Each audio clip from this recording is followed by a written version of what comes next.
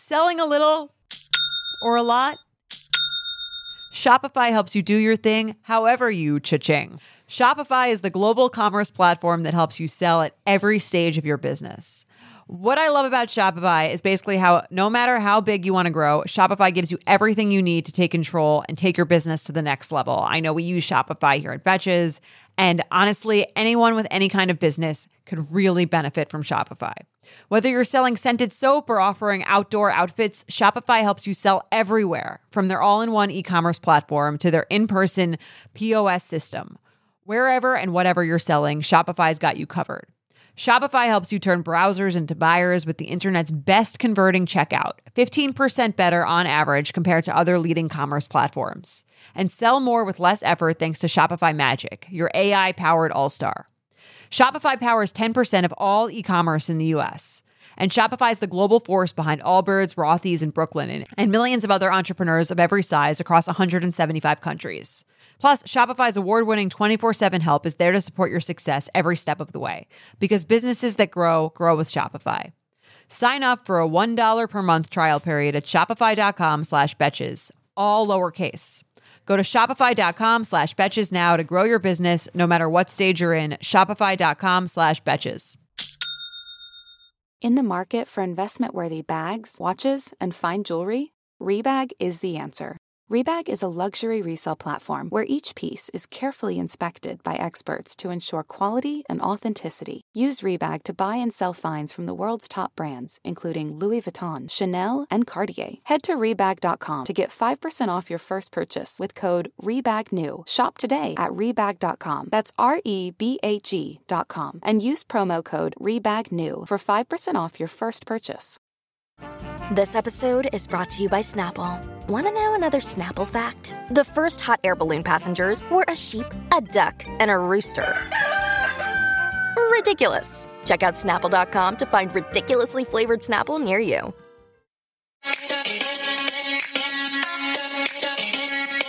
Welcome to So Bad It's Good with Ryan Bailey, the podcast where we cover all the pop culture we love to hate, from the classic reality TV moments of the past and present to the latest Daily Mail headlines and everything in between.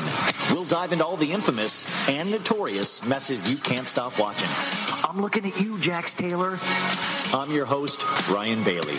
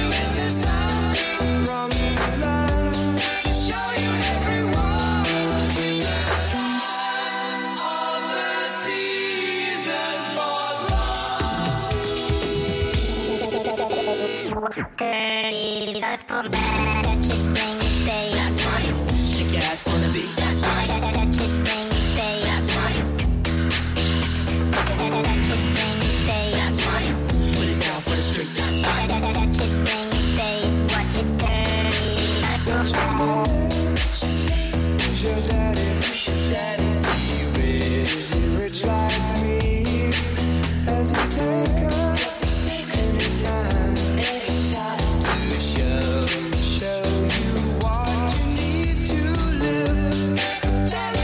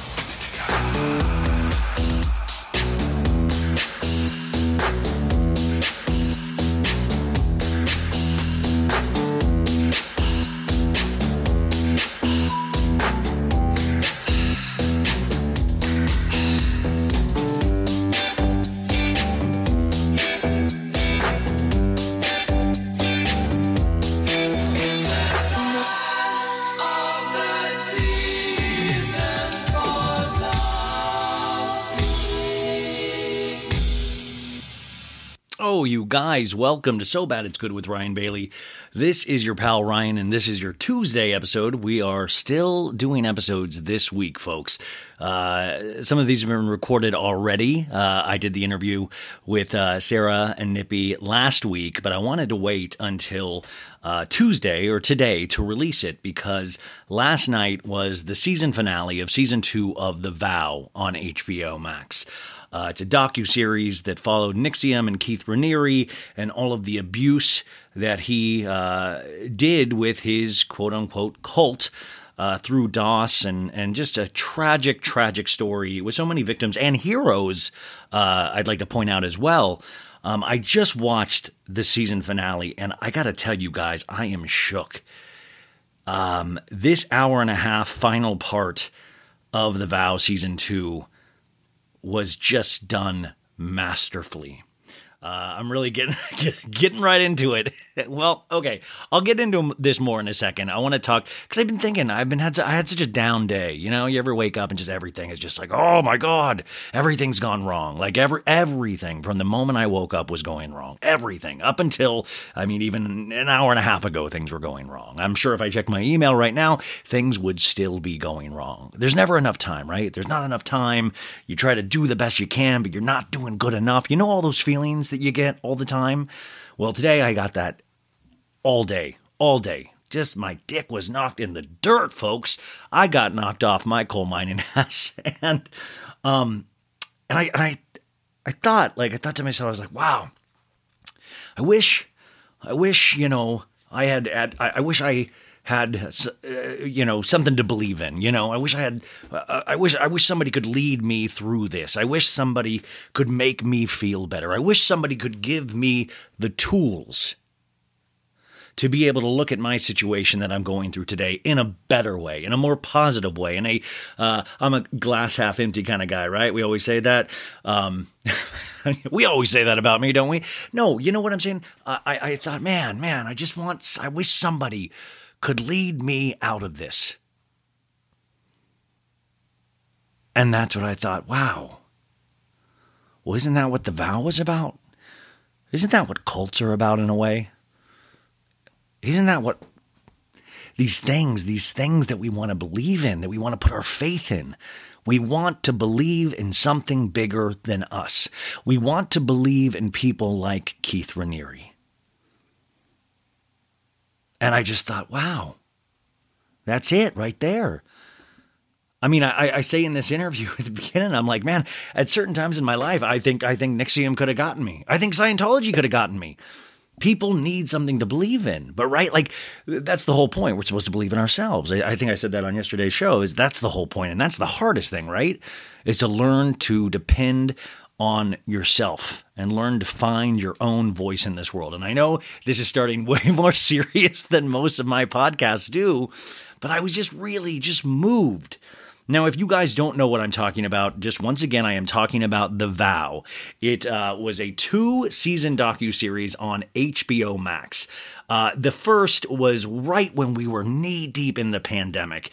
It is a story of NXVIM and the founder, Keith Raniere, and all the people around that. But the documentarians, Jahan Nujame and Kareem Amer, I'm sure I'm butchering their names, but they came to HBO with this in August 2020, and the series deep dives into the psychology that led thousands of people to pledge their lives, and in some cases, their bodies, to leader Keith Raniere. Now, this is taken from a Slate article, you guys. But during the pandemic, it was this for me and Tiger King like it was for everybody else. But if you used to listen to the show back then, I would talk about this every week. Couldn't wait. I just gobbled it up, which is so disturbing because what a disturbing topic. And why the volleyball? I finally get to ask Nippy and Sarah, why the volleyball? Why? And the one thing I will say about this document, so they did the first season, right? And then the second season came out, I think, 2 months ago or a month and a half ago. And it started very interesting because Nancy Salzman, who was kind of Keith Raniere's right-hand man, so to say, in this, and she did get sentenced to, I believe, 4 years in prison connected to the crimes, is a part of season 2. Season 1 was kind of almost focused around the rebels. You know, Sarah is a whistleblower. Nippy participated in helping uncover NXVIM and the crimes that were being committed. They were able to be whistleblowers and like kind of just started this avalanche that led to the eventual arrest of Keith Raniere. But that first season was about Mark Vicente and Bonnie Peachy. I'm saying her name wrong. She's an actor as well. But then the second 6th episode of part 2 of the season, of the series, focused on a little bit more about NXVIM. And I say in the beginning of this interview, I was kind of worried where this was headed because they started to make NXVIM sound kind of good. Kind of like, wow, these tools might seem good. And now I realize what a brilliant thing these filmmakers did in showing that. And showing that it was helping people with their tics. There's a gentleman that he suffered from Tourette's, and NXVIM helped him overcome Tourette's and other people as well. So it was showing all of these kind of good things it was doing in the second season, in the first couple of episodes. And I was like, wait a sec, what's going on here? But then these last couple of episodes were really able to hone in on where Keith Raniere went wrong. Not even went wrong, or who he is as a person. I believe that you are dealing with this sociopath here, and I think Nippy actually uses that word as well during this. And we joke about that sometimes in the form of Jax Taylor from Vanderpump Rules and certain other housewives characters and stuff like this. But this is a real person that was out there doing real harm. And the last episode, I'm so sorry. I'm having such a hard time with my words right now because it moved me so much, and it has me thinking so much. I wish I had seen this a week ago to process this, because I just watched it and it just hit me like a ton of bricks to watch Nancy Salzman go in real time and watch her struggle with, you can tell she's still wanting to believe that this was good, but then seeing all the damage it done, because Nancy Salzman, you guys, got her daughter Lauren Salzman involved in this as well. They ended up being both sexual partners of Keith Raniere. It turned into, and it was labeled as a sex cult, which is kind of the more, I guess that's the more glamorous, not glamorous, but it's the the titillating way to describe something, when this man was just ruining people's psyches and doing things the last episode, for the love of God, he was texting with a girl that he met when he was 15, that her parents pretty much gave her to him to mentor, and he was having a sexual relationship with her. They showed, and by the way, trigger warning, and I do have to say that somebody wrote me today because I've been saying trigger warning, and then I say the thing immediately right after, so it doesn't prepare you. But I want to say that this episode, we will talk about certain things that are uncomfortable, sexual abuse. So I think I wanted to give you a heads up that if those things do make you uncomfortable, and gosh, they sure make me uncomfortable, please do yourself a favor and don't listen if it's going to upset you. But I also do want to tell you I recommend a little bit Culty, Sarah and Nippy's podcast, which we talk a lot about. They actually delve into so many different kinds of cults and different kinds of perspectives. They've got truly an amazing podcast that it's on its 5th season, I believe, right now, and they're just knocking it out of the park. In fact, they must have just been so weirded out that this weird pop culture podcast that talks about housewives wanted to talk to them. But I just thought it was just so in our wheelhouse as well. You guys, I just found this so fascinating, and I just remember there was just something about it. And Sarah and Nippy, I just think, have this kind of amazing relationship. It's definitely a husband and wife relationship, and you see that they're still together. And we were talking about life. You guys know I think about life all the time. Who doesn't, right? Is that, like Sarah's out there trying to be an actor and all of this, and it's weird the directions life takes you. Because we were talking about at NXVIM, any given time, you were having a couple of thousand people that you're being able to try to help, because they walked around thinking that they had the secret to happiness. They really believed this. Sarah really believed this. And Sarah actually was in DOS, the secret society. We watched Nippy having to find out that his wife was branded. There's a really powerful conversation in season 2 with him, and he shares the story of how he was able to tape record that situation, which gives me chills when I think about it. But his wife was branded, and she was indoctrinated to think that she was doing the right thing. This was a good cause. This was going to lead to more people being helped. And then getting out of these things, getting out of quote-unquote cults or that mindset. Think about it. Think about it in terms of just the relationships you've had in your life. How you think you'll never be able to live without this other person. Just consider like a breakup, right? Oh, I'll love that person forever. I'll love that person. And then it's, you're so in that mindset. It can never be different. I know. And then slowly, you see this light that you're like, wait a sec. I'm thinking differently than I did yesterday, But it's really hard to see that in the moment. And that's what this documentary does so good in part 2, that last episode too, because the people that are still there hanging on, supporting Keith Raniere, the final members of NXVIM. I believe Nikki Klein, the actor, is one of them. And you just see it's very painful. There's a little scene with a reporter that they were trying to get to write a positive article on Keith Raniere, and she's like, you know what? No one's going to buy that story right now, but there is a true story right here that I would love to cover with you guys on how you're going to pick up the pieces of your life, where you're going to go now. What are you going to do for a job? How are you going to have relationships? And to me, that just stuck with me because I was like, these people have to learn to live again. It's like a quadriplegic that all of a sudden they get use of their limbs and they have to relearn to walk again. They have to relearn how to speak, to communicate, but they also have to then admit that they believed in something that was potentially wrong and something that was harmful. And the human mind will do anything to protect itself from saying that we were to blame. And I think that story was these stories are just so powerful to me. And cults, of course, are the extreme version of these stories that we live in our lives every day on these kind of like small little bases. Oh my gosh, you guys, this thing just knocked me out. It was an hour and a half. It was the longest one, I believe, yet. And it just, I'm going to be up all night thinking about it. I swear to God, I recommend this series. I haven't felt this way. I remember watching, I've talked about this, Paradise Lost, the HBO documentary series from, 20 years ago now, about the West Memphis 3. And it was one of the first docuseries I ever watched. And I was young. I was a kid. I shouldn't have been watching this stuff. And it blew me away. And this blew me away in a different way, but it blew me away.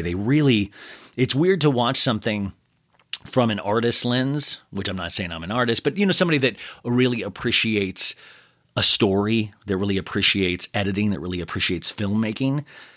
And this last episode, and if you guys haven't seen it, I think you guys are going to agree. Halfway through, I was like, I feel like I might want to throw up.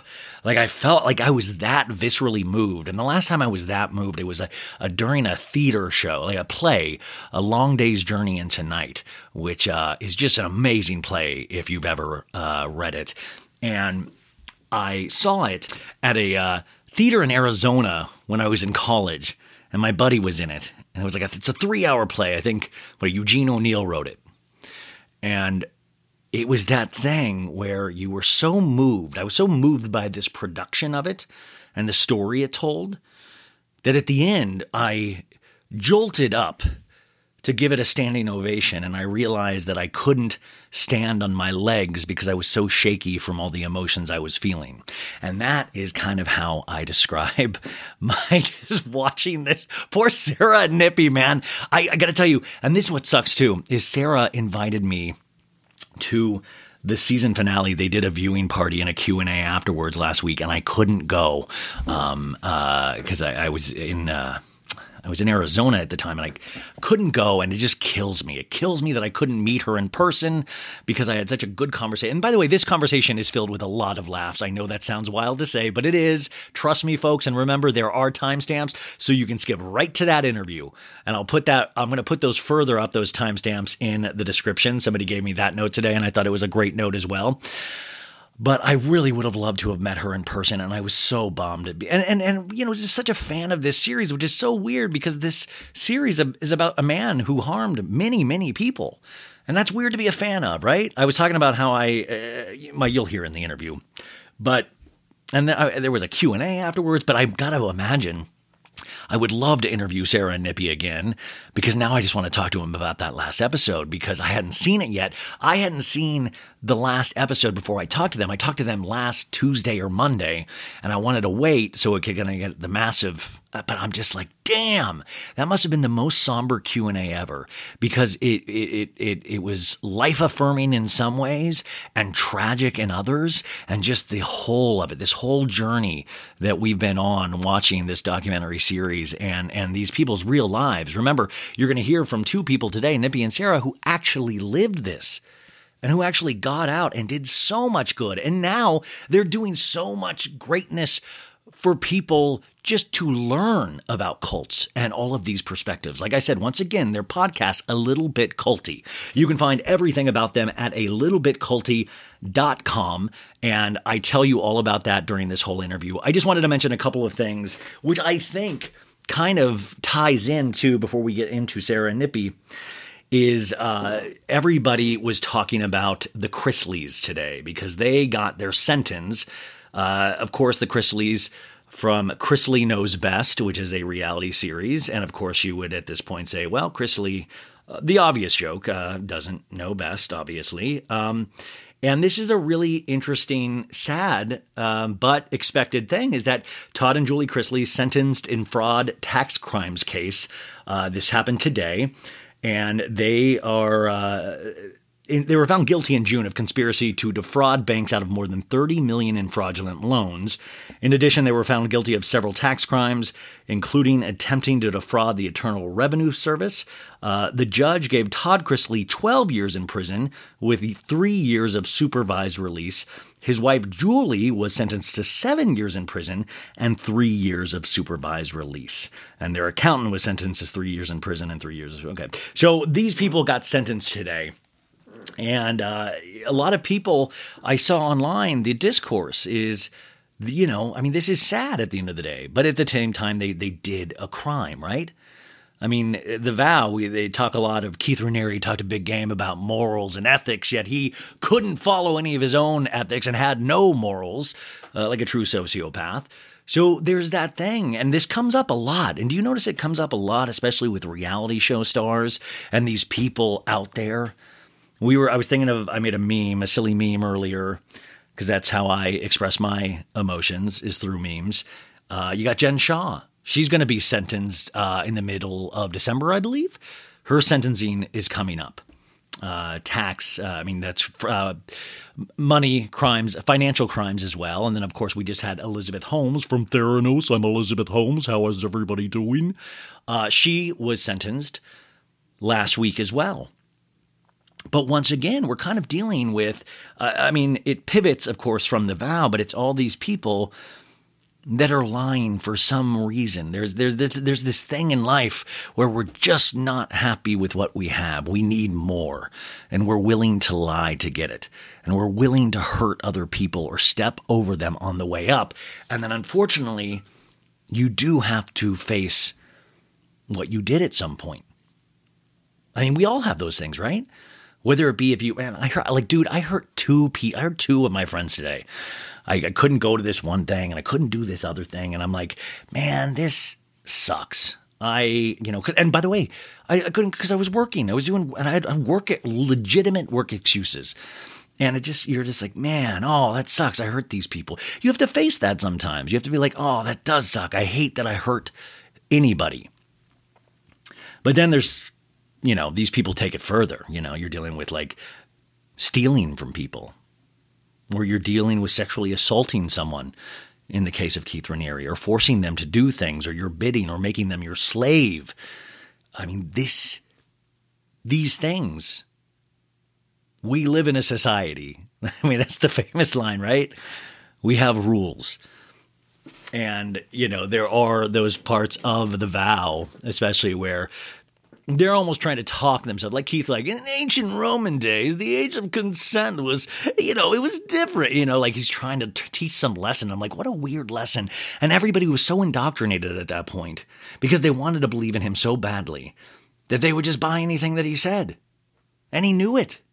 That's the only thing the documentary didn't get to show us. And I thought if I got to talk to Sarah and Nippy again, I would say, what are we not seeing? Because I think Nippy even says in this interview that Keith is a dork. Because that's what they never were able to come up. They never were able to show what was so charming or special about Keith. Because from the lens, it just looked like a geek playing volleyball, doing like that guy that was always giving you creepy massages in high school in your theater group. Yeah, you know what I'm saying? Like it just seemed like that creepy dude. Weird long hair. I mean, then he kind of got it. It was just weird, They weren't able to.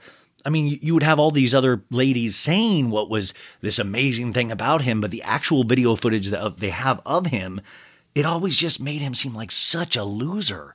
And even the text messages to these girls, he was comparing his penis size, and you could tell he was jealous of another dude's penis. And I'm like, this guy is a cult leader? This guy is some sort of god?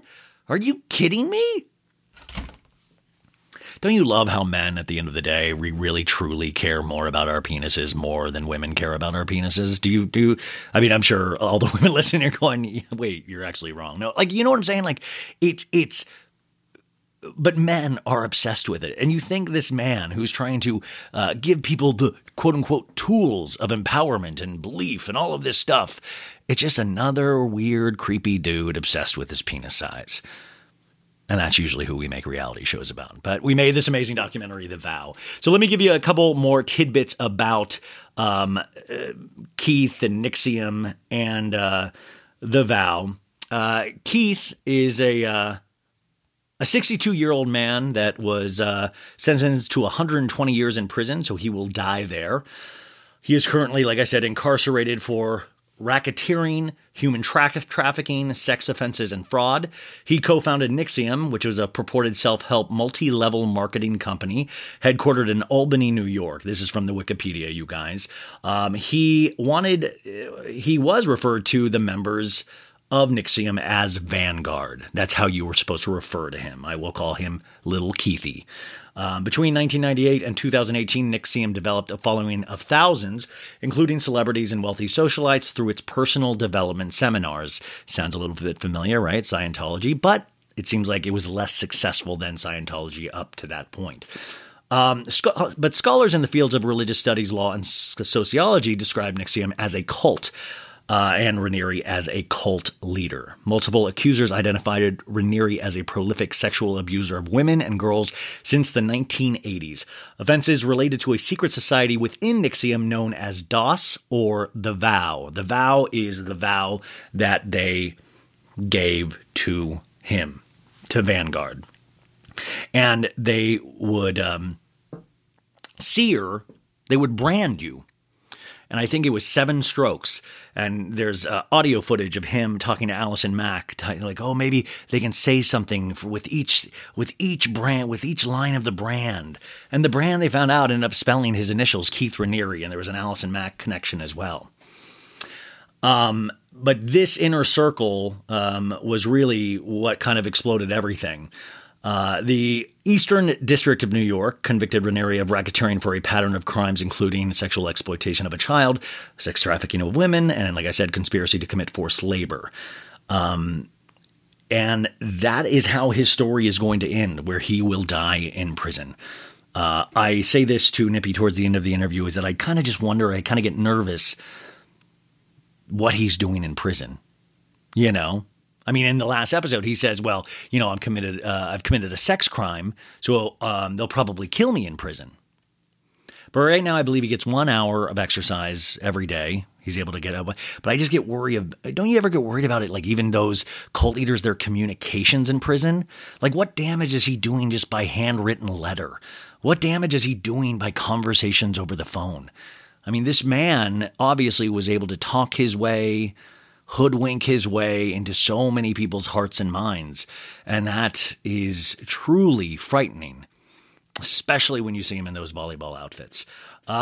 So anyways, I just think it's interesting, and I wanted to leave you with these lyrics that I've posted before in this show, but it's from an acoustic version. Don't roll your eyes, you guys. I can already feel this coming from Counting Crows, one of my favorite bands of all time. This is the acoustic version of Mr. Jones, and this always sticks out to me, these lyrics, but especially with what I've been thinking about today in regards to this miniseries.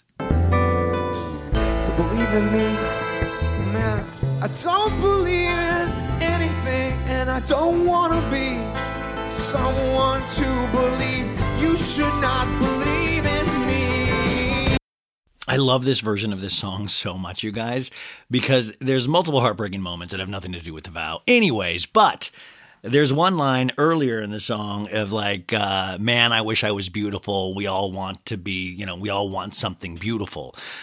But these lyrics, so believe in me, the one character says, and the other one goes, man, I don't believe in anything, and I don't want to be someone to believe, and says, you should not. And the other character says, you should not believe in me. But to me, there's like this whole thing built up in this of just belief, of believing in somebody, of wanting to be somebody who believes in something. Because we're like, no, I can't believe that. I'm not going to trust myself with that, or I'm not going to do that. And so when people put their trust in someone and people believe in somebody and then they abuse that power,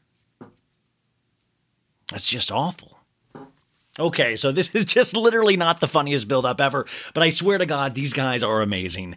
I swear to God, I just wanted to get all that off my chest. Guys, the Vow Part 2, that last episode, effed me up. I cannot wait to hear your thoughts. And like I said, this podcast, thank you for allowing me to go to different places. Yeah, of course, we make fun of reality TV and all of that jazz, but we also... This is my passion, you guys. I love these kind of docuseries, and I love talking to people that have been through these challenges in life, and they're on the other side of it. Even if they don't know it, they are. And they're doing these amazing things. And our two guests, Sarah and Nippy, are just... I got along with them so well, and I think Nippy warmed up to me a little bit into it, and I want to hang out with them. They're those people that you kind of want to hang out with, and I think at the end of that, you're going to want to hang out with them too, and you're going to go over and listen to their podcast and really, really learn something from it. And they're just such good-natured, fun, loving people that they walk you through it in this perfect way. And I say that about 1,000 times during this episode. And I was just so excited. This covers everything. Of course, it covers the Vow and NXVIM, but it also covers other cults. It covers their personal story. I had 1,000 more questions, but the great thing about doing this is that sometimes you throw it all away and just kind of see where the conversation takes you. And I was just so thankful to have them on. So without further ado, the hosts of A Little Bit Culty, which you can find everything at alittlebitculty.com, and they're on Spotify and Apple Podcasts, where you can subscribe and give them 5 stars. And I'm going to say that 10 more times during this interview, but here they are, finally, Sarah Edmondson and Anthony Nippy Ames. Today, we have guests that I have been wanting to talk to for years now. And the funny thing is, the reason I wanted to talk to them for so many reasons, one is because they're still together after a traumatic event in their lives. And I always, I love, but also they were in a show. I call it a show, but it was a docuseries called The Vow on HBO. And we were all so in our bubbles during the pandemic that I was obsessed with this thing. I felt like I was joining in the cult with them each week. I was waiting for new. And then there was a competing series, I think, on Showtime. And then I read Sarah's book, Scarred. And then I was just digging deeper and deeper. And then I found out they have a podcast. And their podcast is going to knock you off your ass. I'm telling you. I don't usually listen to podcasts because I don't listen to reality show podcasts because that's what I do, but I listen to their podcasts. And in season 5 alone, they've already talked to Eckhart Tolle, I mean, they've talked to, I mean, they even made gymnastics fascinating for me last week. I mean, Eckhart Tolle, they had Rachel Evan Wood, who I loved her documentary on HBO Max as well. Of course, the second season of The Vow is out now, and I'm so curious to talk to them about all of this, because the first couple episodes, like I told you guys, I was really questioning where we were headed with all of this in the second season.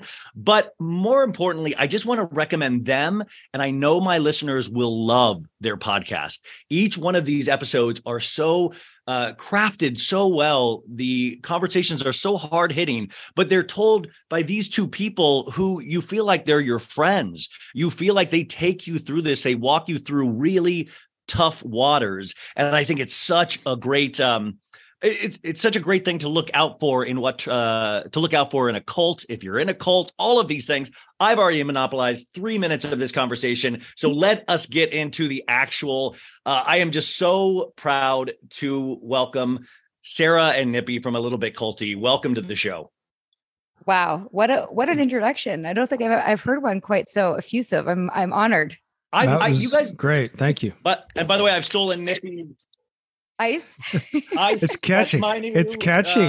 If you listen to the podcast, you'll know that. Yeah. Listen, but before we get into anything, I have to apologize because we originally had a date to do this podcast. Nippy and I have never missed an interview, and we were supposed to talk to you as we were moving here to Atlanta, and it just got missed.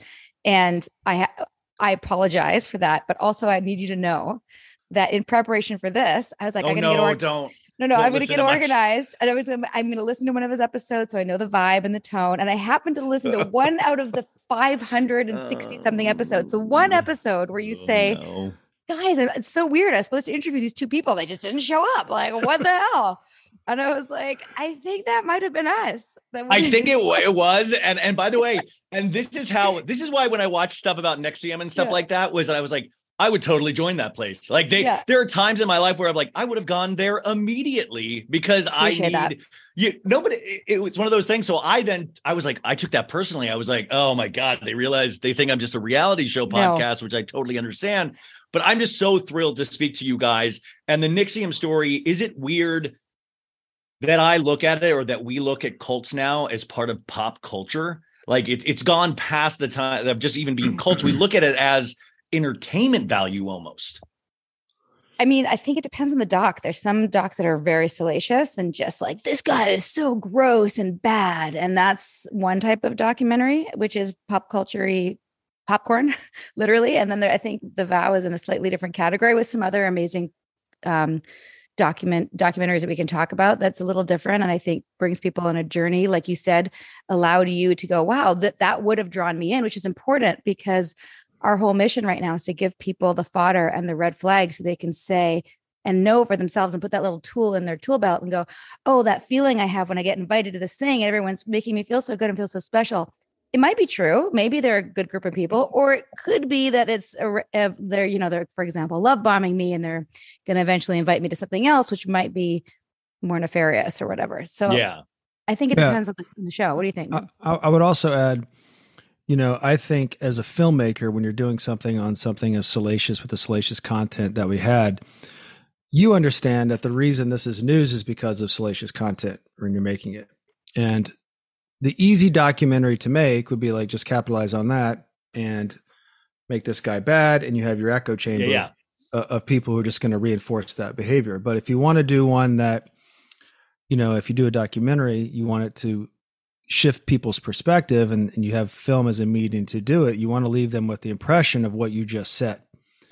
Because the person, at least for me, the person that says, oh, I would never fall for that, I'm not susceptible to that, in a lot of ways is a candidate for that, because the belief that they can't fall for something that is indeed their blind spot, right? So if you can set it up in the way that you can and go, yeah, there's a point in my life where I'd have been open to this, or I could have used something like that at one point, then those are the potential hooks of you being susceptible to something like that. And if the documentary filmmaker is smart enough and sensitive enough to do that, then I think it's a project that can open up lanes for people to help other people. And if it goes into the pop world, where I think a lot of people might be susceptible to it, it does something good. And then there's space for both.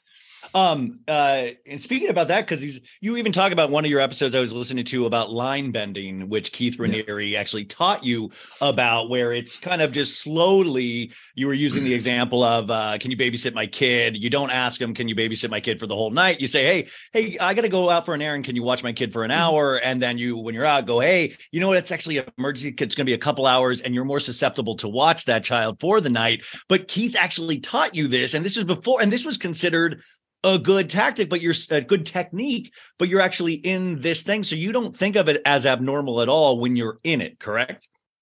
Well, there were lots of things that were abnormal and so many red flags from the beginning. The volleyball mainly, right? So many, but the problem is that the very first thing that we accepted, if you continued to go past like the first day, is that you're going to feel uncomfortable.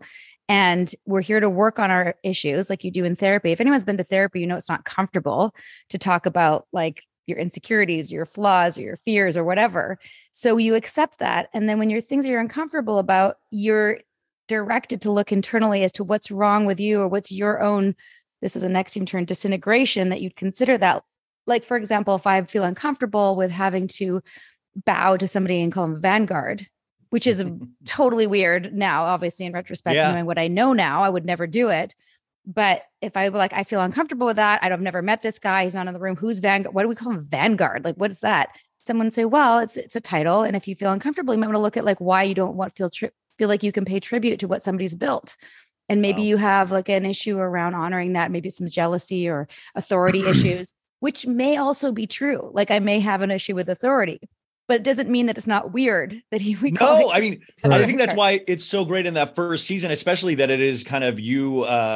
We see it through your eyes and you kind of take us through it. And I feel like the audience is, and that's why I think your podcast is successful and everybody should listen to it, because you really do trust you guys. Like we see it through your eyes. And that's why it's important to see that it's not just these insane people joining up for NXVIM at the time. Like you really thought you were walking around with the secrets for a happier lifestyle. Yep.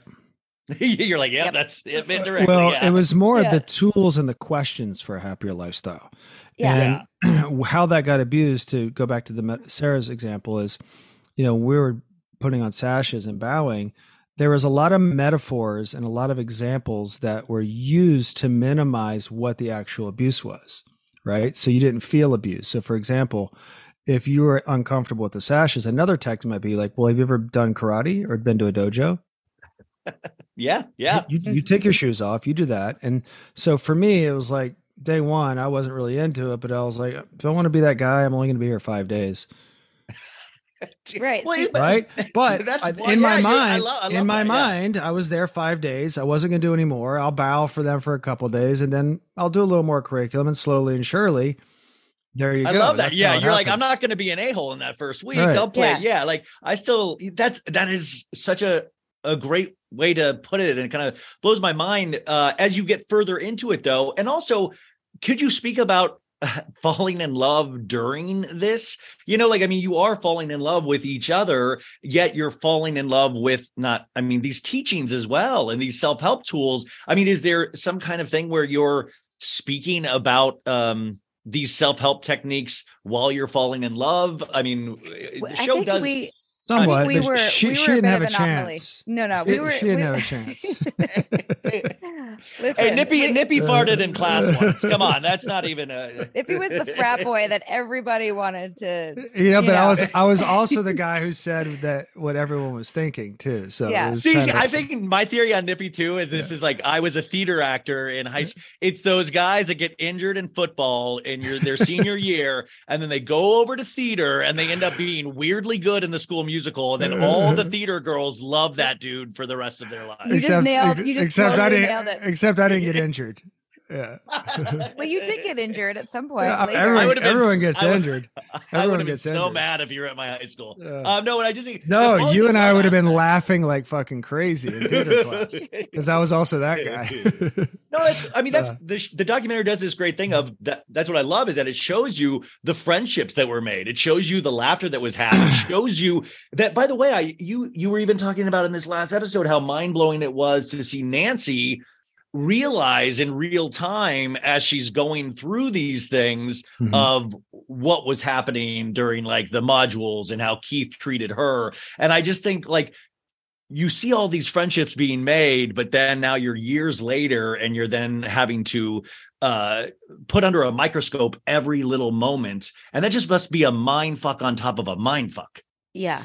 Yeah. People ask us how we're doing, and it's like, generally we're okay. But with this, we're reliving not only our trauma, but our friends' trauma, which actually was way worse than ours. You know, some of the people that we're learning about. We got off easy. Season 5. I mean, people are still dancing outside of his cell, right? I mean, like he still has, I mean, the one gentleman that the Tourette's episode, which was very powerful this season, showing how to deal with Tourette's. And I mean, I don't know at this point where he's at, but they're calling Keith, like, what do you need? We got you. And he really refuses to disavow NXIVM. And, you know, when you see that, what are your feelings? Because you knew this gentleman. He was at our wedding. Yeah. It's not just that we knew him. I mean, he was a good friend of ours. That's really hard. My response to that is, I think you're seeing people who haven't reconciled their trauma. And while it's somewhat frustrating to watch, because sometimes Sarah, Mark, myself are on the other end of it because they want to blame us for whatever, I think it's important to note that they're stuck in their own prison themselves. And Sarah and I could say they were all friends of ours. We were all friends of them up until June 1st, 2017, when we both made the decision that this wasn't good. So all of a sudden we went from like heroes in the organization to villains because we changed our premise and we Which pivoted must have been to tough as hell for you guys to go through, like just day to day. Hard. It was, but we had tougher things to deal with at the time. And then, you know, a friend of ours said something to us. He's like, you're going to have to walk over dead bodies on the way out of this thing until people just come and wake up for you. But I've said this and I've said this every time. If we could press a button and all those people could go back and start living lives that were thriving and get out of this, we would. Because I know they're all good people, but I think they're tap dancing with a line right now where they're starting to get really vitriolic and they're starting to get really toxic, and that behavior is starting to come out in a lot of ways, and it's directed at people, and whatever goodwill or sympathy they may have built up previously is going to get ignored, or it's not going to manifest well for them if they don't make the pivot in life. And I don't know, and Sarah and I collectively don't know how this plays out.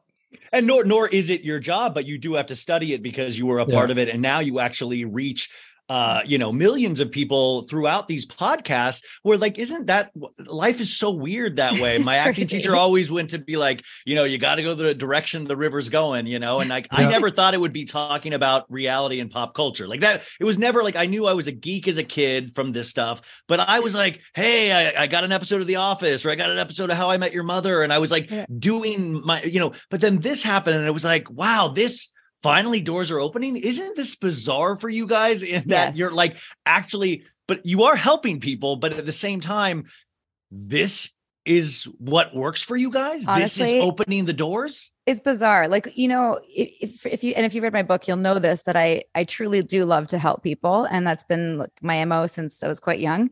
And obviously we bet on the wrong horse with NXVIM, but like this lane, A, is so much more rewarding, and B, because of the podcast, there's no limit to it. I think we are at like 100,000 episodes, downloads an episode, you know, whereas 17,000 total went through NXVIM, most of whom I've never met. But like at any given time, there was 300 people at the annual retreat. So like 300 to 500 people were active at any given time.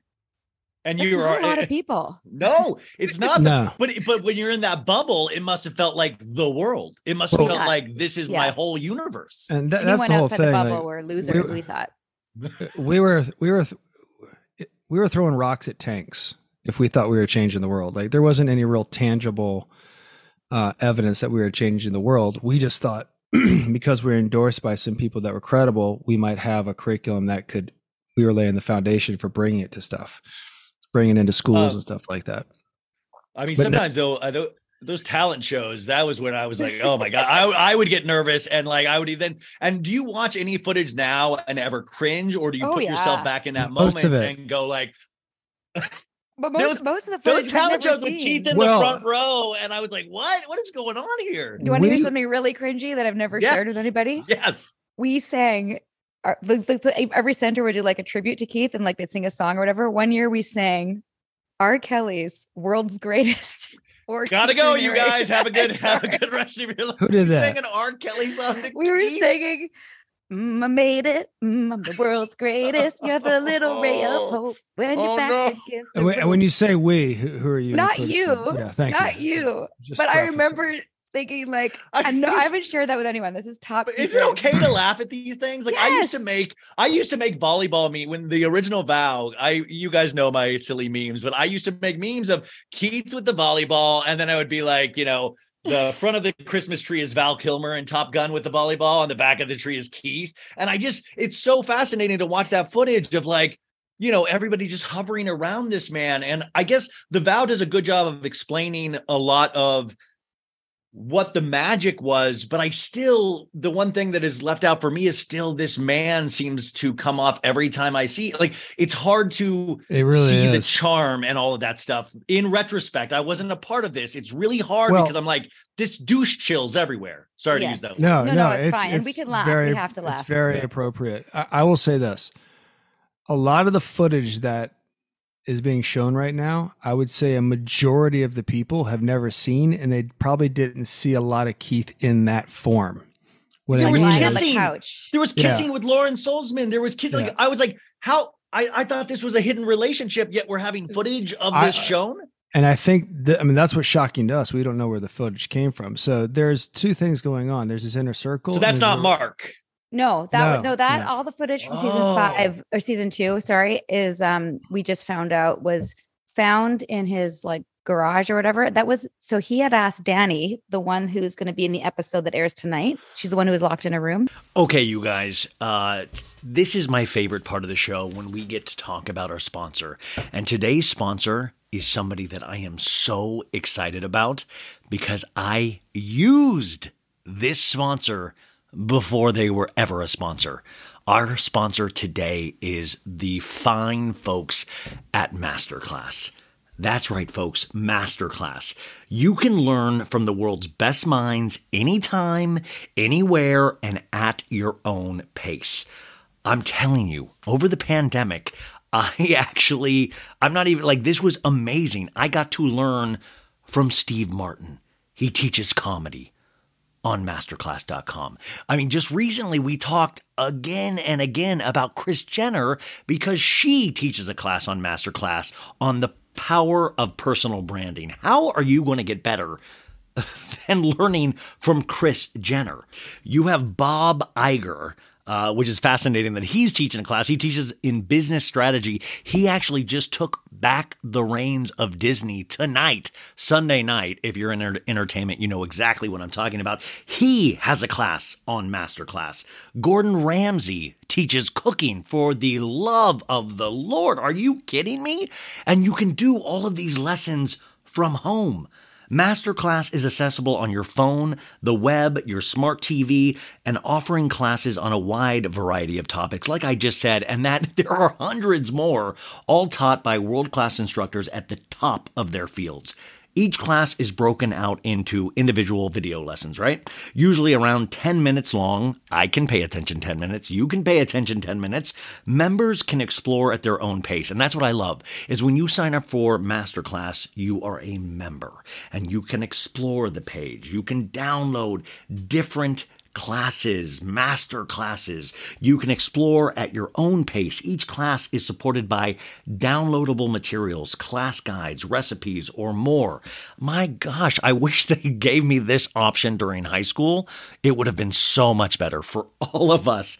And these are all available at masterclass.com. So hundreds of video lessons from 180 plus of today's most brilliant minds available anytime, anywhere. Now, an annual membership starts at usually $180 per year. But guess what? With So Bad It's Good, our listeners, if you go to masterclass.com/SoBadToday, today, you can give one annual membership and get one free. Go check it out. I'm telling you, just put that in to the old web browser and check it out for yourself. This is the gift that I would tell my folks to get me, because my mom, and it gets sillier and sillier the older I get that email from my parents of like, what would you like for the holidays this year? And I'm like, I'm a grown man. But you know what? Masterclass would be the thing that I would ask for, because you get to learn lessons from people that you admire. Anything that is of interest to you, they have somebody to walk you through that, somebody that you respect, somebody that you admire. And it's just truly incredible. And like I said, wide variety of topics. You can learn how to write anything from a book or screenplay to just a letter. You can learn how to communicate with your boss or your family. There's an immersive learning experience because it's cinema quality classes that give you unparalleled access to a renowned instructor. There's flexibility. Explore lessons in any order you'd like, across your phone, tablet, Apple TV, computer, and the Go with audio mode. And like I said, lessons are approximately 10 to 15 minutes. So you get the additional resources as well. There's 11 categories, like I said, 180 instructors. But this is truly an amazing, amazing offer. I'm telling you, do this not just for you, but do this for the show, because I think this is actually something that I can offer you that I am so proud of. Like, Masterclass is dope. I know this sounds wild. You're like, Ryan, we get it. No, but you don't get it. I've talked about Masterclass so many times on this program. The fact that they're actually advertising on it blows my mind, because it's something that I use and it's something that I know you guys would dig, or somebody in your life would dig. So please go to, like I said, masterclass.com/SoBad today. And by the way, you guys, I'm going to talk about this all week until you do it. So just do it now. Do it today. And now back to our show. Folks, summer is just around the corner, so it's time to say goodbye to those jackets and sweaters and hello to shorts and tees. Now, I wanted to update my wardrobe for the long haul without spending a fortune, and luckily, I found Quince. Now, I have a lineup of timeless pieces I want that will keep me looking fresh year after year. I got a pair of tan shorts. I got a pair of green shorts. I cannot wait to style these for summer, and I got to tell you, the quality is great, because Quince has all the seasonal must-haves, like 100% European linen shirts from $30, performance polos, and versatile flow knit activewear. The best part? All Quince items are priced 50 to 80% less than similar brands. Quince cuts out the cost of the middleman by partnering directly with top factories and passes that savings on to us. And Quince only works with factories that use safe, ethical, and responsible manufacturing practices and premium fabrics and finishes, so you can feel good about what you're wearing on every level. So upgrade your wardrobe. Go to quince.com/SoBad for free shipping on your order and 365-day returns. That's QUINCE.com/SoBad to get free shipping and 365-day returns. Quince.com/SoBad. Tired of not being able to get a hold of anyone when you have questions about your credit card? With 24/7 US-based live customer service from Discover, everyone has the option to talk to a real person anytime, day or night. Yeah, you heard that right. You can talk to a human on the Discover customer service team anytime. So, the next time you have a question about your credit card, call 1-800-DISCOVER to get the service you deserve. Limitations apply. See terms at discover.com/creditcard. Discover why critics are calling Kingdom of the Planet of the Apes the best film of the franchise. What a wonderful day! It's a jaw-dropping spectacle that demands to be seen on the biggest screen possible. We need to go. Hang on. It is our time. Kingdom of the Planet of the Apes. Now playing only in theaters. Rated PG-13. Some material may be inappropriate for children under 13. The longest field goal ever attempted is 76 yards. The longest field goal ever missed? Also 76 yards. Why bring this up? Because knowing your limits matters, both when you're kicking a field goal and when you gamble. Betting more than you're comfortable with is like trying a 70-yard field goal. It probably won't go well. So set a limit when you gamble and stick to it. Want more helpful tips like this? Go to keepitfunohio.com for games, quizzes, and lots of ways to keep your gambling from getting out of hand. She was asked, her assignment was basically to film everything, like him behind closed doors. So that all that footage was found for season 2. So we didn't see any of that. Like even when we saw Keith meet Allison in episode 1 or season 1, we were like, what? Like if I'd seen that, I think I would have been repulsed. But with that was like private, right? So a lot of private stuff you didn't see. Yeah, it's really mind-blowing footage this past episode, especially because to the filmmakers' credit, I was really kind of starting to get upset because I felt they were praising Keith too much. And I got this really weird protective vibe over the survivors of NXVIM. But then this last episode, then it slowly builds. And it's why you see that it's really good that this, like last week's episode, not the one that tonight, really just put it all out on the table in terms of the horrors, the abuse, the pushing that boundary so far. And this is not just for Keith, but you guys study cults now and is what goes through, or can we even assume what was going through Keith's mind or any of these cult leaders' mind when they push these boundaries? Because they have to know what's wrong because they teach this and ethics. Ethics keeps getting brought up. What do you think goes through his mind or any of these people's minds? Sarah, you want to? It's a great question. It's a loaded question. I can answer it. Yeah. Is it different for each person? Well, each cult leader is it different? There's I'll two paraphrase. main tracks. I'll paraphrase from one episode we did with Dan Shaw. Who's a narcissist expert. Yeah, these people don't have a conscience. Right. So it's very difficult for you and I to project into someone who doesn't have a morality or conscience, but they understand that most people do. Right. And so they elicit people's morality to navigate it. And then blind bin, is your morality really your morality? Is this bad? Is this bad? And they find that boundary and then he tries to talk you out of it. Now, one of the things that Dan Shaw said was there's nothing these people don't feel entitled to. Right. And that's evident in Keith's behavior. He feels like if it's there, it's his, and he will go after your wife. He'll go after all these things, and he'll try and do it in a way where it looks consensual. So I think Keith's particular thing is he's a sex addict. Yeah. I think he has an itch that he cannot. Or a control addict, switch. power addict. Which is power, I think. It's money, sex, but there definitely was a sex component to it. Yeah. I mean, it definitely is power, but that was what was surprising too, was that, and you're talking about ethics and stuff like that. So he's playing off, knowing that we all have some sort of ethics or morals, but at the same time, he does not have to follow those rules and he doesn't have it. So he's able to use that to push those lines and to play off people. Cause that was the thing.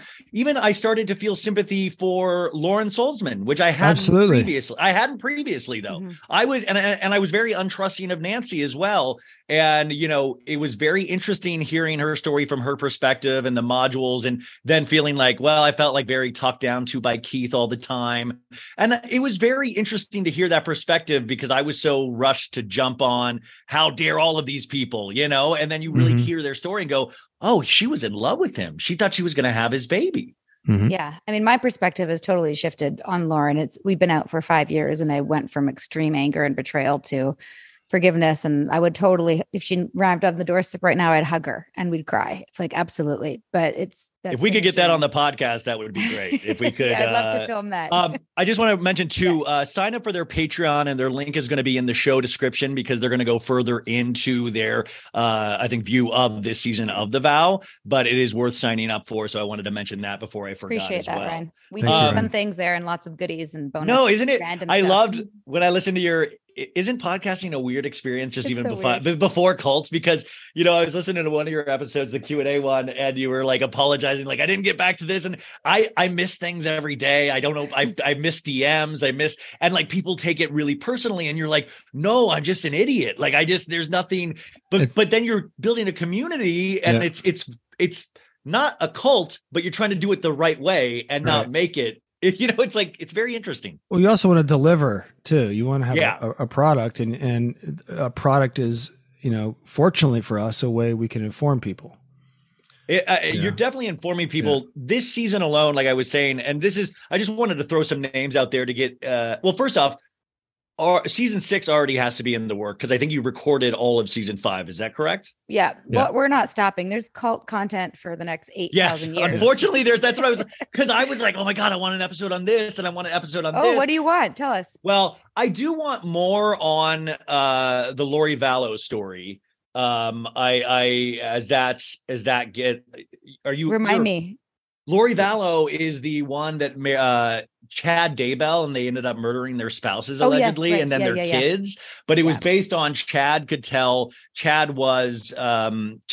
was a prophet that could tell if people like what zombie level they were.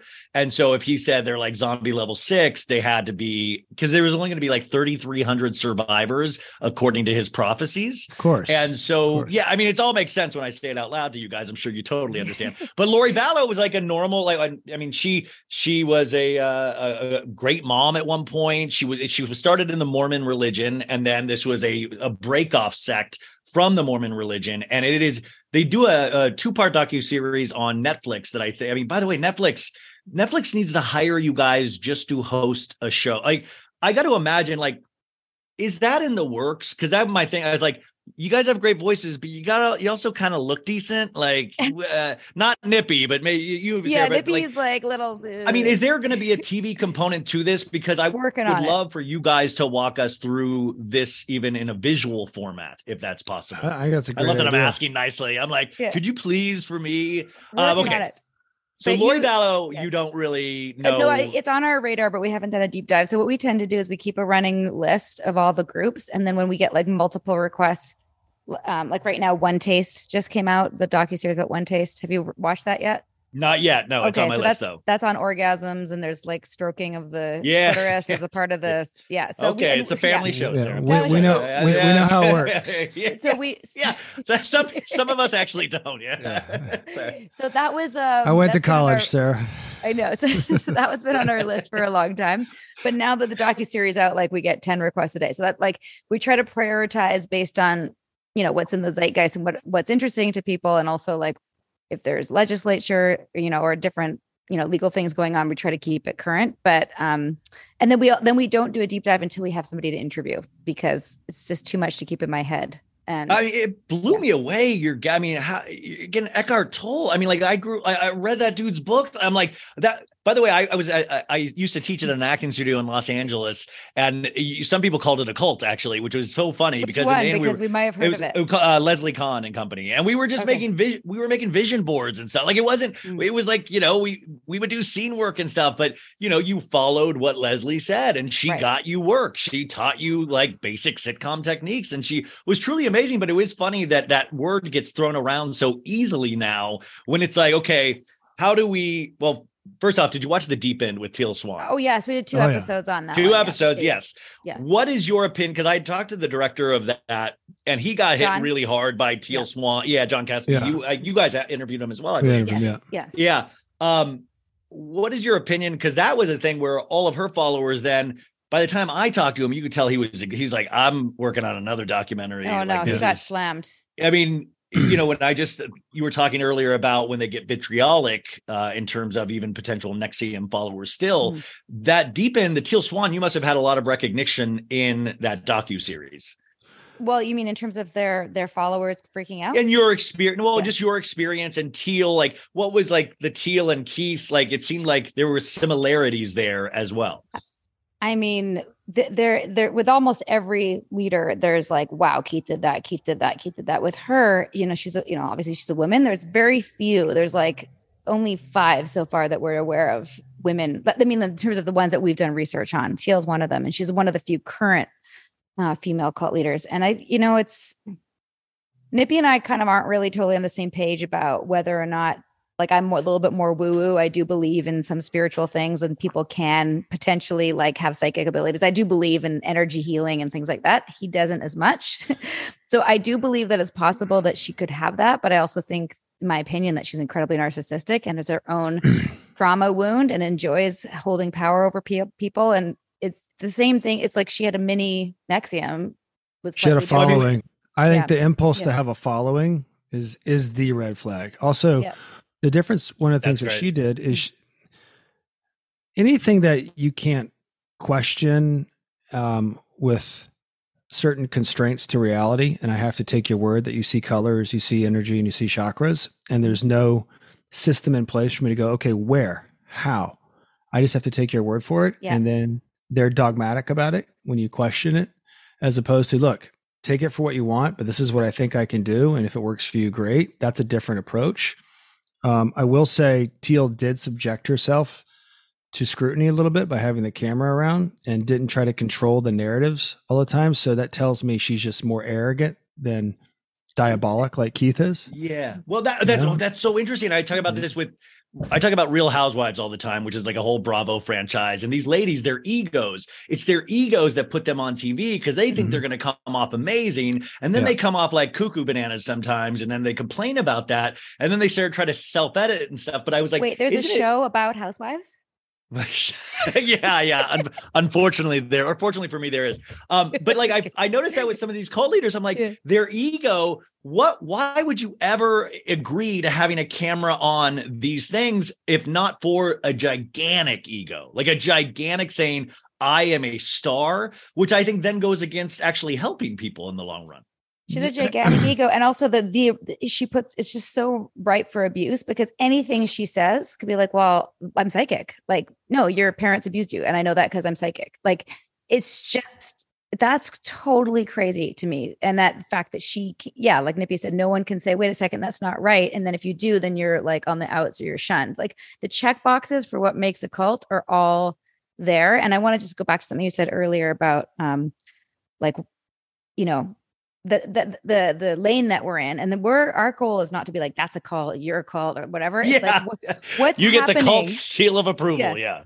It's like, what's happening in this group, even if it's just like some fitness thing that you take and it's totally fine. But like, you feel ashamed or you feel like bad about yourself if you miss a class in a way that's like unhealthy, then just don't go. It's not, you're gonna be like, that's a cult and I have to leave. But like, it's a tactic of manipulation. Well, yeah, was that because you're going to be on, was it Glendon Coyle's podcast? Yes. Or you were, I've done it, but it hasn't aired yet. Yeah, no, but I think you had mentioned that of just like, don't do it. If there is like this, if you don't want to do something, don't do it. Don't feel pressured into these situations. I wanted to talk about, what is the mother of all cults to you guys? Is it Scientology? I was noticing some of the same verbiage that Keith was using in terms of ethics, as when I've read the Scientology books and documentaries. Is there crossover? And were you guys ever in competition with Scientology where you'd be like, F them, we got the real deal over here? Like, I didn't know if there was competition within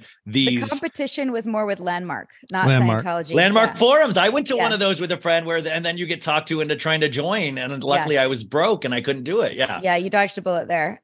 We haven't done an episode on that because they're very litigious, but in my opinion, it's the exact same as NXVIM minus the branding and the harem. But in terms of all the other stuff like manipulation tactics, making you feel not good about yourself, and very similar is Landmark, and asked people who created that, trained in Scientology. I believe Keith studied Scientology. When I was in NXVIM, I knew what Scientology was, but I didn't know much about it. And I remember when we were still in and Tom Cruise was jumping on the couch and Going Clear came out.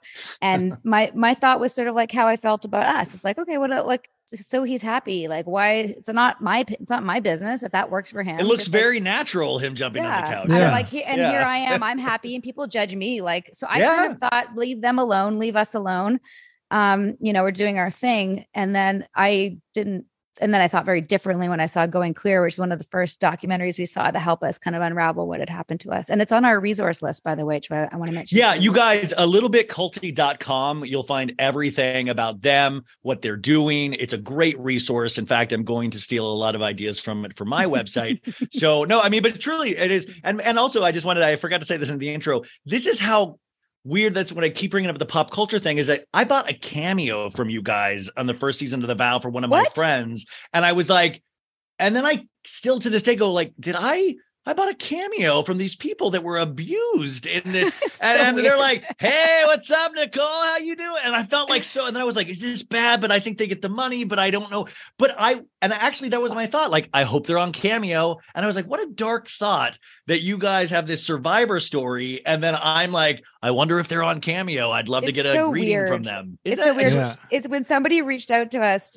we waited for like a good year before we said yes. Cause we're like, that's so weird. But then we realized, like, who would do that? Who would do it? Like, who's going to want a cameo from us anyway? And then it turned out that like people really related to our story. And that's probably been the most meaningful thing, is to like connect with someone who's like, yeah, I used to be Mormon. And then I saw The Vow and I was just watching it like after the Tiger King, you know, is COVID and everyone's watching the next docuseries. And they're like, I left Jehovah's Witness, or I left an abusive relationship, or I left an acting class because of The Vow. Like, that's so and The Vow did a great job of extending us dignity, I think. And it really provided a launch pad for us to embrace our next step. And to your point about like the leaders and all that stuff with the ego and stuff like that, it's one of the things Sarah and I talked about. It's like, whatever we do has to serve these stories. It can't serve us, you know? And I think, and you do that very well, actually. You know, you do that very, very thank you. well. We try to. I mean, you're never going to be perfect because, you know, we're human and all that stuff. But I think if you can stay in that lane and really hit those lessons and people walk away with more wisdom, and we turn our story into content and wisdom, you know, I'll do this as long as people will listen. Do you guys have 10 more minutes? Yeah, for sure. Okay. Has this helped doing the podcast? Has this helped in your healing process? And also, we saw Nippy this season of The Vow in a recorded conversation that is just being filmed from afar, just very angry. And I'm sure you watched that. And I can't imagine watching that. You know, I don't even know if you knew you were being filmed at the time. He recorded himself. Oh, he recorded himself. I was like, who's recording? When I said you branded my fucking wife? Yes. Yeah. That was like the story here. No, please tell me. Please tell us the story. Yeah. So there was one of those coach summits around the time we were leaving. And we strategized going up there, knowing we were going to leave before we left. I put Sarah and my then 3-year-old on a train to Toronto. 10-hour train ride, by the way. And I went to the coach summit.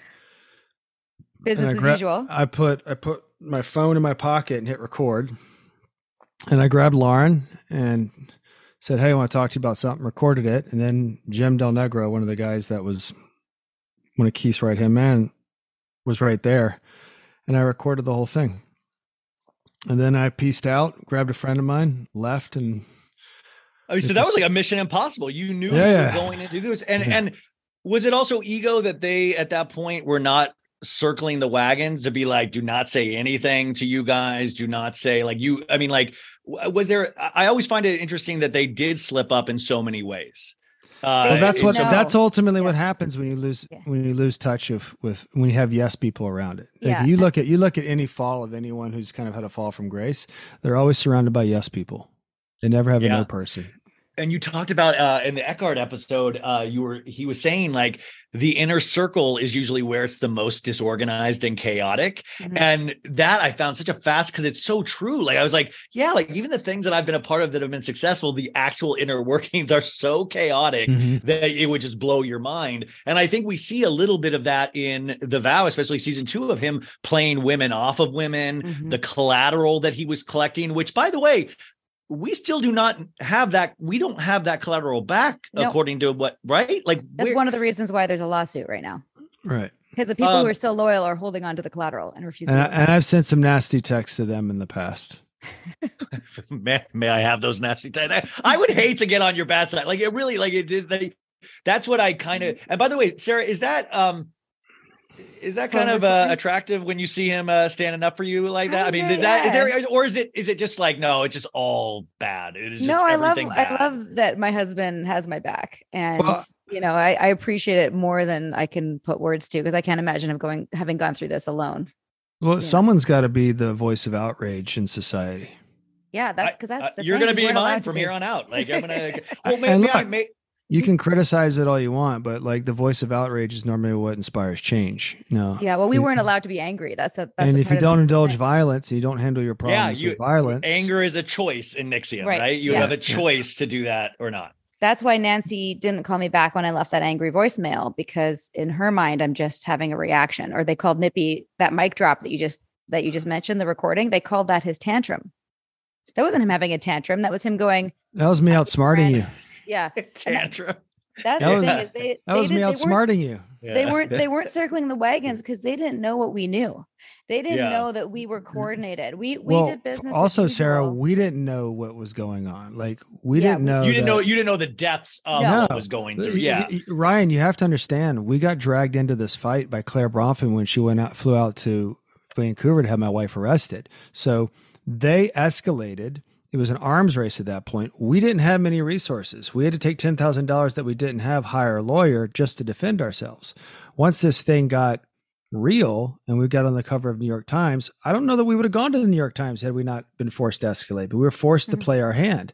And our hand was that. And once we did that, we didn't know that it was a blowout, right? We just thought we were finding these little rumblings and we weren't sure what was done wrong. We didn't have all the information. We didn't know the years and decades of abuse to the extent of it. And once all that came out, within about 6 to 8 months of us being on the cover of New York Times, we had awareness that we are the least of their problems. Yeah, I mean, because you had the Catherine Oxenberg, you had all of these things, like all of these people then coming together. Like, I just remember the first Dateline I had seen about it, I think was the first time I'd even heard about NXVIM. Also, may I ask, like, this is a very personal question. You don't have to answer it, but like, was there ever a point where it was like, this might not work as a relationship, or were you guys always solid with each other in terms of your marriage? I mean, I think that we had our 3-year-old, and that put things into perspective really quickly. I think there were some fights, at the beginning when we were very, very stressed that there was words said, but as soon as like in an actual relationship, like an actual relationship, I can't, this is a, ups and downs. We've been through major, major ups and downs. So actually one of the positive things of having the podcast together is that we're doing something cathartic, to answer your question. Yes. That's your date night is the podcast. It is. That well, is your it's also date night. It's a very positive thing that we're bringing together. And it's like, there were many years when we were just like hashing shit out and like, getting people out over the phone. And it was very stressful and there wasn't a lot of connection. And now we have time to do that. I can't imagine doing this without Nippy. Like we are a solid team. Look, you really are. I said in one interview not long ago, if you had told me for 5 years from the incident that my biggest problems would be getting my kids to school on time and still waiting for Sarah to get to the car on time. If those are my 2 problems in 5 years, I'd take it.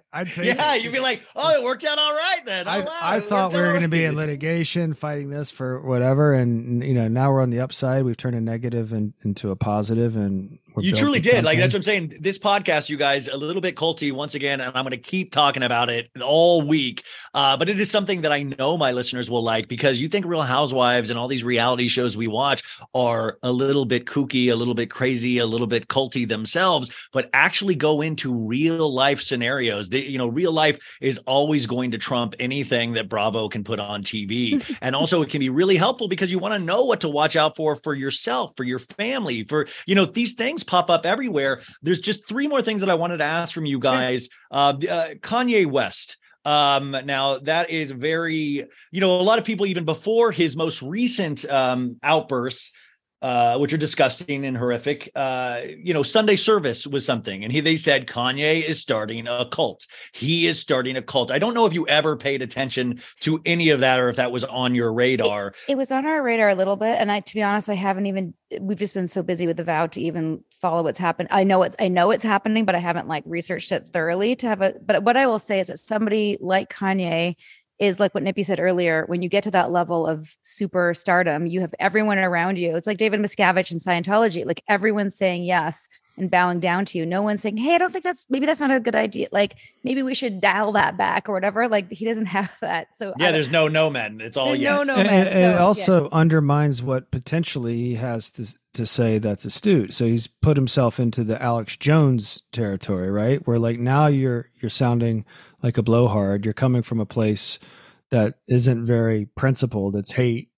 And you're just going to lose. You're going to lose. And also you can't say hateful things and then go, but this is love. Like he'll literally go, but all love, but then he'll say something really hateful. And I always find that interesting. And also interesting if, you believe in God and you believe in a higher power, that I'm like, isn't the higher power at this point of like, you are really abusing the power that I've given you. Like, this is wild. One more caveat to that too. It's, one of the things I don't like seeing going on the media, and there's a cult of media going on, is that they're taking comedians, athletes, and entertainers and taking them to the mat and holding them accountable more so than they are politicians. Isn't that wild? I think that's a distraction. Lower your expectations for your entertainers. Lower your expectations for your athletes, because I don't take my social cues from housewives. They don't tell me how to treat people like my parents did. And I think as it comes to Kanye West, there's more. No. There's more things to be upset about than what Kanye West, Kyrie Irving, Alex Jones, and these people who have entertainment things are saying. I think there's more things in your purview that you could be outraged about. And it would make the cult of politics. Yeah, the cult of politics is like the big. Seeing what happened in America and they're taking your money. That's what I just want the emails to stop. Why do you need money still? And the election's text over, messages. and I'm getting. I thought it was popular for a second. Okay, the one thing I wanted to recommend to you guys, and this actually falls into religion and politics, is a new documentary on Hulu called God Forbid. I don't know if you've heard of this. Heard of it, not watched it. Heard of it. You guys got to watch it, but it's all about Jerry Falwell Jr. and Liberty University and the evangelicals, but talked about how they would actually test market things like anti-abortion or this, and like what would actually bring in money. And it was like, I thought you guys would find it especially fascinating because starts with like a tawdry thing about Jerry Falwell wanting to watch this kid sleep with his wife. And then it pulls back and gets the history of evangelism in there. But I was like, you guys would knock Billy Corbin's the director. I was like, oh, please talk to him. Lastly, that's a good idea. Billy Corbin's the director. Always accept. Yeah. Billy Corbin did Cocaine Cowboys on Netflix, and but you should. I don't. I can pass along. Yeah, I can pass along his information after this. But I think you guys would have a really interesting conversation. And then finally, I talked to housewives on the night their shows air or any celebrity, and I'm like, are you guys on a text chain? Like, are you on a text chain with all of with Mark and all of these guys on Monday nights when the VOW airs? There used to be so many of those. Like when we left NXVIM, I think I deleted over 60 text change for all the different groups that we had, like WhatsApp groups for the proctor things and the senior proctor and the goals thing and the executive board and the commerce board. So I deleted so many things, but ultimately for many, many years, we had like the Rebels text thread. And it was like Catherine, Mark, Bonnie, myself, Nippy. And then like slowly that changed and kind of people went their own ways. But me and Mark and Nippy talk a lot, and we communicate with different people here and there from the VOW more. I think the community aspect is sort of broken, to be honest, but we're in touch with a lot of people. Which is sometimes an okay thing. I'm okay with it. Fine. Yeah. Okay. Sorry. Lastly, the verdict. The verdict. Keith is in prison. He will be there supposedly for 120 years. I believe that was his sentencing. Yes. Do you feel that was fair and just? Should he have gotten more? And also, what did you think about like Nancy's sentencing? And Lauren, I believe, just has home arrest, probation. Yeah. Nancy 4.5 years, I believe. 3.5. Yeah. 3 something. And Allison Mack still, what did she get? Generally, I think our consensus is we really trust Allison was about 3 as well. She's in prison at the moment. But we really trust the judge. We feel like he's got a good sense of who is perpetrator, who's a victim and perpetrator, who is, a menace to society, who woke up. Like the fact that Claire is in prison is because she didn't wake up. She didn't renounce Keith. She's still funding Keith's legal bills. I mean, she would have a very different sentence if she'd been like, wow, I made a mistake. Keith's a sociopath. But no, she did not. None of this happens without Keith Raniere. Yeah, he's the linchpin. Yeah. I mean, that's it. That's why he got so much time. And that's why you take him out of the equation. I think everyone else can go back to normal lives. And I don't believe, like, I just hate that, like, these, you read about prison fan mail. I'm imagining the abuse he's even doing in jail, just in prison, like pal handwriting. Like, I just feel like this stuff never stops if he is the man who I believe that he is through everything I've read. He won't stop. He won't stop. Because what's he going to do? I mean, he's got that's all he has. 20 years. Like, it's not going to get worse. His skill set is lying. Yeah. I mean, it is wild. And now to see how he can use that against him. And I felt bad for those poor prisoners because I'm like, first off, huge for the volleyball community for prison. You know, like, I mean, that's probably going to be huge. But secondly, what's he doing to the prisoners in there? What is he doing to you know, like, this thing doesn't stop just because he got put in jail. He's getting his ass kicked is what's going on. I hope so. I mean, no, he is. He's spending 23 of 24 hours in a special housing unit, one day of walking and 1 hour of outside of it to walk and. Oh, yeah, well, good. Karma's a bitch. Because he's trying to do things like that. He's filing all these motions against the prison system, against the legal system. It's just all this. Love our legal system, and I love it. Anyways, Sarah and Nippy, you can tell I'm big fans of yours. Not only, I mean, the story you went through is just harrowing and brave and all of these kind of amazing things. But at the same time, the podcast, just as a podcaster, you guys, I really highly, highly recommend this. Like, I have the whole hour and like I've done many times before.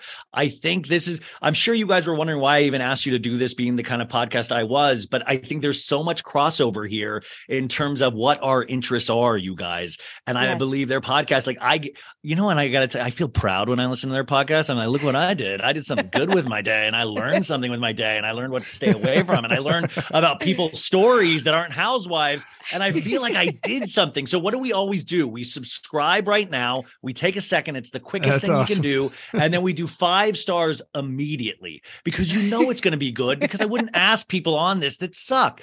And I know that sounds silly, but it's the easiest, freest thing that you can do to support your fellow podcaster or somebody that you enjoy listening to. I mean, and this is like something I feel very comfortable in recommending. You did me such a favor in joining us. And thank you so much for not canceling this again. No, thank you. Because I just wanted to say how important you had been to this last couple of years. And I like talk about enjoyments from what you've had to go through or what you talk about. But I do get, I guess I do enjoy learning from you guys. And I hope that's okay. That's great, because the biggest concern was our personalized becoming other people's entertainment. And I wanted to make sure it became a lesson.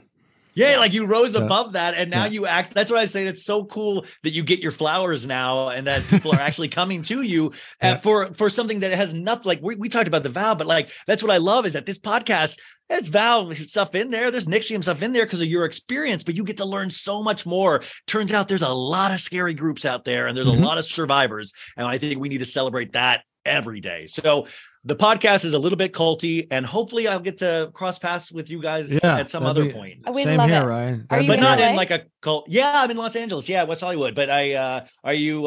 If you ever want to hang out, I would love to. You guys want to be friends? Let's be. I would love to. I would absolutely love to. Okay, I will. I'll talk to you guys next time. All right, thanks, Ryan. Don't say goodbye, but don't hang up. Yeah. I'm not gonna. Bye. Okay. And you guys, I didn't hang up. I just stopped recording. And then she invited me to that thing and I couldn't go. And it kills me to this day. So Sarah and Nippy, if you're listening, I hope we get to hang out at some other point. And I just think your story is the best. And you guys, their podcast is the best. It's called A Little Bit Culty. I'm just going to keep saying it until you guys listen. Thank you for joining with us today. I know we talked about some heavy subjects. Also, I want to do one more plug for Masterclass. Go check that out and use, I think it's masterclass.com/so bad. But go check it out. I really, really, really want them to continue as my sponsors. So you guys got to go check it out. And also, it is just dang cool. I love Masterclasses. Like I love A Little Bit Culty and Sarah and Nippy. So you guys, I will talk to you on Wednesday. Be safe traveling if today's a travel day for all of you guys. And I hope we're here to get you through. We got some really funny episodes. Me and Annabelle did a 4-hour You've Got Mail recap. Be prepared. It gets a little bit crazy. Betches.